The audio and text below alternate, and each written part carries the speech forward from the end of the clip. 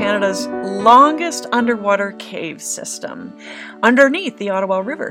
The visibility is very poor and the flow is very high, so it's difficult to dive in there. But I wanted to check it out, and when I did, I saw the most dense biology I've ever seen in a freshwater cave, so I was pretty excited to explore it further.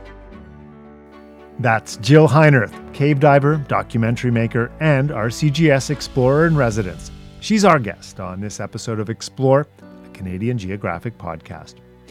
Welcome to all you explorers out there, armchair and in motion.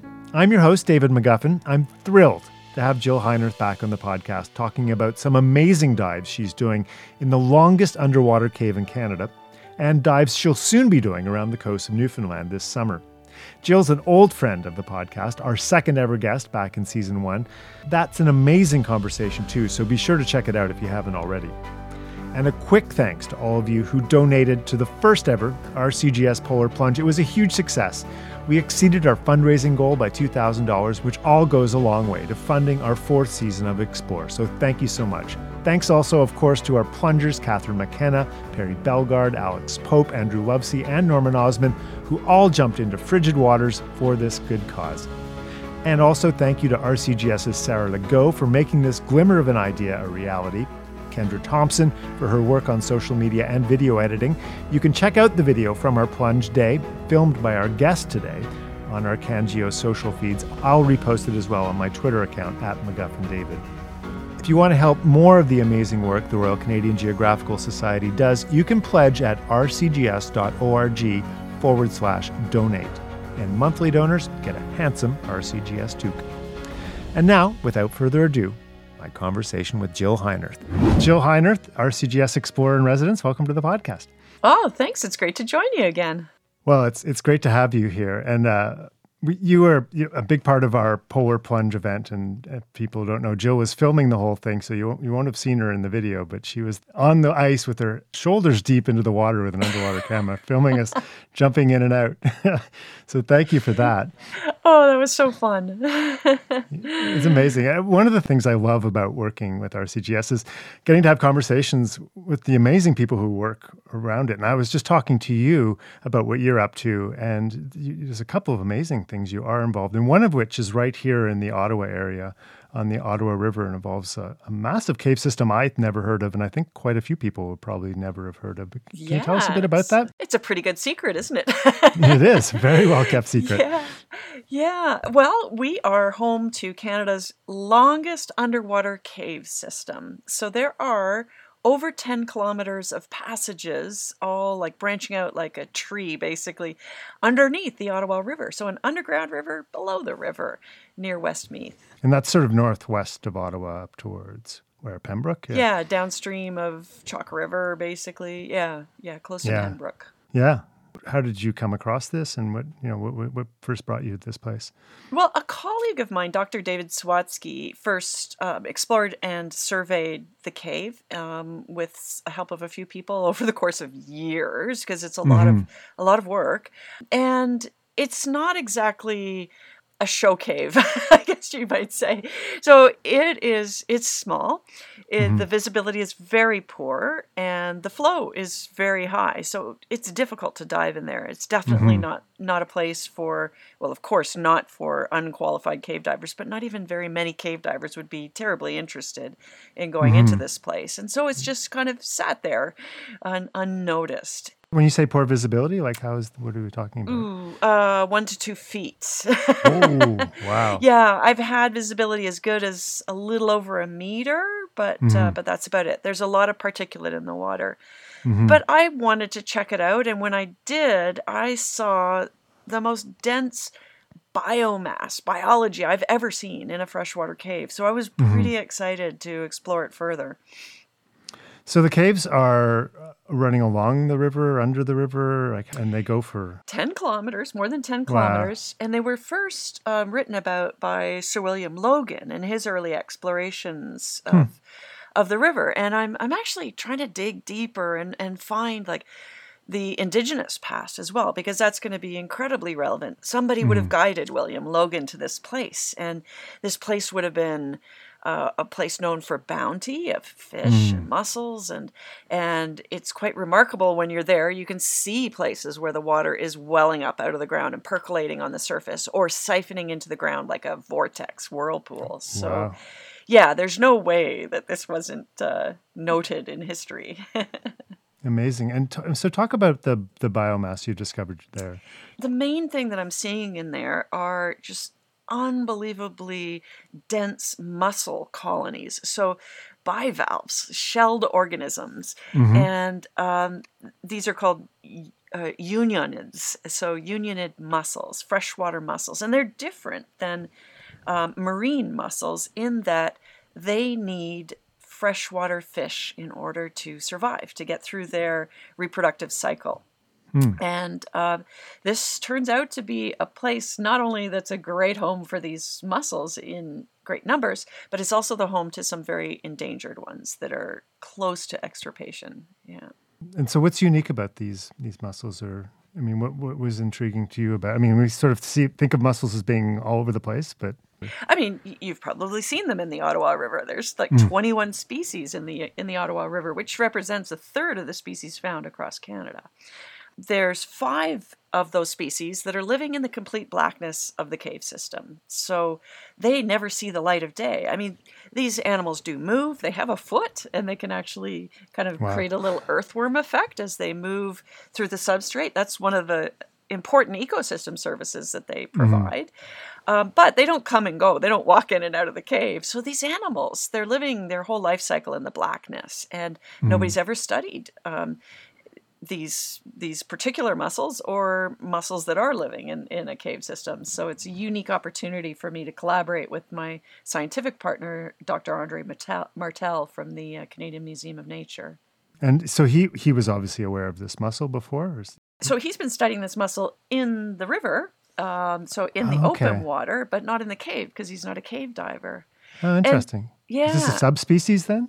No, so the hickory nut mussel is present both in the cave and out of the cave, and we're assuming that we're dealing with the same species right now, but we'll find out over time. But imagine, like, in places in this cave, I'm finding over like 100 individuals in a square meter. That's a lot, and there's a lot of other life there as well. There's sponges and things living on the mussels, and imagine that one mussel can filter 2 liters of water per hour. Wow. Okay, so that's 48 liters of water per day. So 10,000 plus liters of water a year for each individual. And I am guessing that there are millions of mussels in this cave system. So that's a pretty significant ecosystem service that it's providing for the Ottawa River. It's like a huge filtration system, basically. Yeah. Well, and we can get a sense of how mussels filter water because we know that the zebra mussel has been introduced to the Great Lakes. That came from the Caspian Sea originally, came in the bilges of boats. And those mussels in the Great Lakes have turned the Great Lakes from 2 or 3 feet of visibility when I started diving over 30 years ago to 100-foot plus visibility now in many cases. So they've completely filtered the Great Lakes. But non-native mussels, like the zebra mussels, are not good for the environment because they're eating everything. And so they're out competing other important species that need that food. Whereas a native mussel is much better for the environment because it's it's providing filtration, but it's not eating everything. Right. And so describe, I mean, how far into the caves are you going to find them? I mean, are you having to go quite a distance in or? No, the mussels are present close to the entrances, but they're also present way far in the cave in the complete darkness, hundreds of feet from entrances. And so we don't know exactly like what they're living on right now, but it's such a rich ecosystem in there that we're just trying to like identify who's there right now. Sponges and crayfish and bass and log perch and sturgeon all come and go from the cave, and they're all connected to the species because if the mussel doesn't have a fish partner, it's never going to reproduce. So that's kind of interesting. That makes it a bit of an indicator species for the health of the entire watershed. So tell us more about that. What fish are they cooperating with? So imagine this little shelled animal, bivalve. So It's just that, shell you pick up on the beach. This animal doesn't have eyes. It doesn't even have a brain. But what happens inside the cave, well, this happens in the river as well, but a male mussel will release its sperm into the water column, and those will drift downstream, and a female mussel will catch those. So then she starts to grow young, little teeny microscopic bivalves. And she also simultaneously grows a lure out of her own flesh. So it's a fishing lure, and it's specialized for particular species of fish. So she grows this fish-like appendage out of her own flesh, and that fish-like appendage has little frilly fins and fake eyes, like these black spots with a white center and a white ring around them that really look like eyes. And so it looks like a fully formed fish hanging out of her shell, and she vibrates that in a way that attracts a particular fish. So in the case of the sort of the plain pocketbook mussel, for instance, a bass may come and nip at that lure. And when it does, she sprays her young and a big mouthful of sticky mucus at the fish.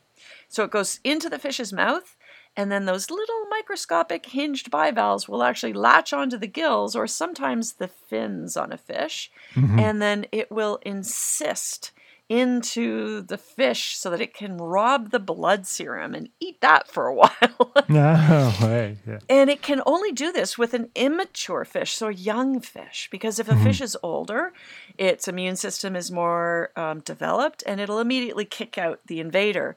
But a young fish will let it hang around for days or weeks or months. And then eventually its immune system will go, what is this that's bugging me? And it'll kick the little bivalves out. Then they bury themselves in the substrate for a couple of years before reemerging as juveniles. And the mussels that I'm seeing inside the cave can be even 100 to 200 years old. No way. So again, back to that filtration thing, like 10,000 plus liters a year for 100 or 200 years. One little mussel is really important. Right. And so, and what's the fish that we're talking about here? Well, for the plain pocketbook mussel, for the hickory nut mussel, we have sturgeon, which are also endangered. And this stretch of the river is like the last sort of stronghold, the most healthy population of lake sturgeon in the watershed. So it's important. Like, it's 140 kilometers of river in between two dams. So it's relatively natural, right? But as we know, sturgeon aren't going to come and go and jump up over some of these dams, right? And so the dams can be a threat to any fish species, really. And sturgeon are kind of amazing fish. I mean, they can live 100 years. Yeah. They're like old little dinosaurs. They're amazing, and they can be quite large too. So both are endangered. What and is the dam the main threat, or what other sort of threats are we looking at? Yeah, I mean, the dam's a threat. Human impact is a threat, certainly. Like, anytime we alter the natural landscape, it's quite wild up there. There's not a lot of population there. Certainly, anything that pollutes the water can damage anything within the watershed. So we worry about things like, Chalk River's upstream, and, some of the thoughts about changes in how we're going to dispose of nuclear waste. We have to think about that. There's a big power plant there. But most importantly, there are no zebra mussels here yet, because zebra mussels will outcompete native mussels, and zebra mussels have basically caused the extinction or the extirpation of most of the native mussels within the Great Lakes watershed so far. So it's really important to understand and document these last stands. So so you've been doing this for a year or so now, visiting with these mussels? Yeah, a couple of years now. Yeah. So can you describe going down one of these caves and that experience? Like, what happens? Yeah, so the flow is very strong. Anyone that's paddled or swam in the Ottawa River will recognize the current, and that current runs through the cave systems as well. So I usually try to enter a portion of the cave where the water's coming out. So I'm doing the hardest work first, swimming against the flow to get into the cave. And it can be so intense that I'm literally hanging onto rocks and pulling myself in against that flow. So we run a continuous guideline of string into the cave system so that we always have a tactile reference to come out. Because I'll probably need that on my way out because the visibility is only a couple of feet to begin with. And anytime the silt gets disturbed by myself or the fish in the cave system, I can't see when I come out. So I just put my hand on the guideline to retreat. The cave isn't big, so it's, a couple meters high at best, a few meters wide at its widest, with smaller places as well. And it twists and turns and branches off much like the branches of a tree. So navigation is very careful and well thought out as we move through the system. Yeah. And you're able to go down there. You got a light kit. You've got cameras and Yep. I take cameras, lots of lights, and there's a lot to see besides the mussels. Like, there's a lot of sponges living in the cave. There's fish life. There's even insects that begin their life in the underwater cave system. The caddisfly begins its life there, and he hangs nets, underwater nets, all over the cave that collect plankton that it can feed on in its larval stages. So it's an interesting place to me. There are fossils everywhere. There are fossils on the ceiling and the walls, on the floor, and these tell of the past as the seafloor. Basically, we find corals and nautiloid shell fossils and all kinds of things that I hope a geologist is going to help me to identify from my photos and video. Yeah. That's incredible. And so how far in do you think you've gone? Like if you were to guess, we're talking about 10 kilometers of caves, but... Yeah. I probably, the longest penetration that I've been from an entrance is under a kilometer, really, because there's little places that pop out everywhere. Now, we can't always get in and out of all of these entrances. Like, we always go in and come out the same way, especially in a system like this with a very high velocity, because it can take an entire tree and suck up an entire tree. Come on. And in the springtime. And and that tree could block an exit. So I would never want to count on an exit that I hadn't been to that day. But, to me, there's so much we have to learn here, because there's mussels, there's sturgeon, pike, bass, log perch, burbot, catfish, other fish. There's crayfish, there's copepods, amphipods, all kinds of much smaller things as well. Gastropods, there's hydra, these little sort of dancing things that look like those inflatable balloons that you put a fan under at a car dealership. That's what a hydra looks like. So there's a lot to catalog and write about. I think Andre and I have our work cut out for us. No kidding. So is there, eventually do you hope to have like a documentary film, or is there something, where do you see this going? Well, we're going to have a short segment in an upcoming documentary film about the Great Lakes watershed, and that's going to be released this fall, actually. Where's that going to be? It's going to be on TV Ontario and Smithsonian. It's going to be a huge release. It's absolutely beautiful 3-part documentary filmed in the Blue Planet level of cinematography. It's just amazing. It's the producers Merritt Jensen Carr and Ted Oakes are also working with the Royal Canadian Geographical Society, and we're producing an educational program to go with it. So you'll probably see the mussels popping up in there too. Nice. Yeah. And you also have an amazing project going on this summer with RCGS and RCGS flagged expedition. Can you tell us a bit about that? Yeah, it's called the Great Island Expedition, and myself and some teammates were originally scheduled to go in the summer of 2020. So we've waited a couple of years to go back, because we will have a fair bit of interaction with the local communities, and we certainly don't want to increase anybody's COVID risk. But we're going to go all the way around Newfoundland and document some interesting new dive sites and focus on some of the absolutely remarkable underwater environments, both for their beauty, their biology, but we're also going to look at some very significant shipwrecks, beyond the shipwrecks that I've already shared with the Society in Bell Island. Which I encourage people to check out. That's also amazing, Yeah, so these are 2 U.S. Navy ships that represent one of the largest losses of life to the U.S. Navy. And these were sunk in 1942. And they sunk just off of the Burin Peninsula in Newfoundland. So the reason why these are sort of significant are, well, for many reasons, not just because of the loss of life, but they were using a very early form of radar, and they didn't quite understand it back then. They didn't quite understand the reflections from the radar. And 3 ships, the Wilkes-Barre, the Truxtun, and the Pollux, all ran aground close to shore. So this was on a February night in 1942 as they're trying to, stay out of the sights of U-boats that are tracking them. Right, yeah. So one of the ships, the Wilkes-Barre, managed to pull off and save itself. But the Truxtun and the Pollux started to get just battered by these horrible February waves and started to break up and eventually sink. Now, as with all horrible sinkings, this was happening at 4 o'clock in the morning. So everyone's awakened by the crash, essentially. But the story that is of the greatest interest to me is the story of a man who was like a porter on the ship, on the Truxtun, actually. So at 4 o'clock in the morning, when the ship ran aground, some men immediately tried to get off the ship, and they tried to run a line to the shore, so they knew that the ship wasn't going to go down. But deep in the hold of the ship were black crewmen who were not full members of the segregated Navy at the time. They were allowed to be like porters, assistants, basically, but they lived their life in the bowels of the ship.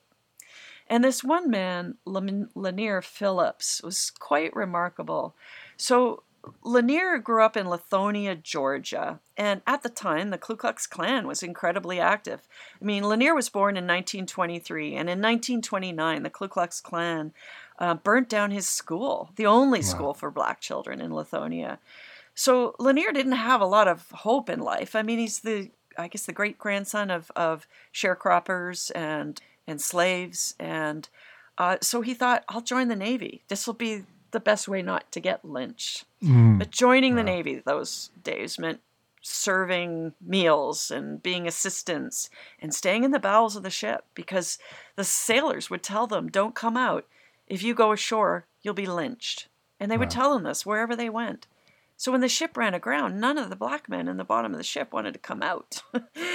They thought they were in Iceland, and they thought if they came ashore, they'd be lynched. But eventually, Lanier led the men out of the bottom of the ship, basically, and he got ashore and was quite heroic in his efforts to assist others, not just across this rope, but to pull people out of the water that was now filled with oil, and to get people up this terrible cliff to the point where they were crawling in the snow looking for help. And a local person found Lanier in the snow near death and brought him to a mine to help him recover and clean him up, and rescued other sailors as well. And as this woman, Violet Pike, started scrubbing Lanier's body because he was covered in oil like everyone else, at one point he woke up and said, "Ma'am, you won't be able to scrub this off my body. It's the color of my skin." Wow. And she said, "What? I've never seen a black man. How cool is this?" And she thought he was quite special and brought him home, and she wanted to take care of him. But to her shock, when the Navy sent a bus to take the men that did survive, the very few, he couldn't ride the bus with them because he was black. Oh, wow. And this man actually went on to fight racial discrimination. It was because of the love and care from the people in Newfoundland that he recognized that he was fully human for the first time in his life. I mean, imagine that. He never felt fully human.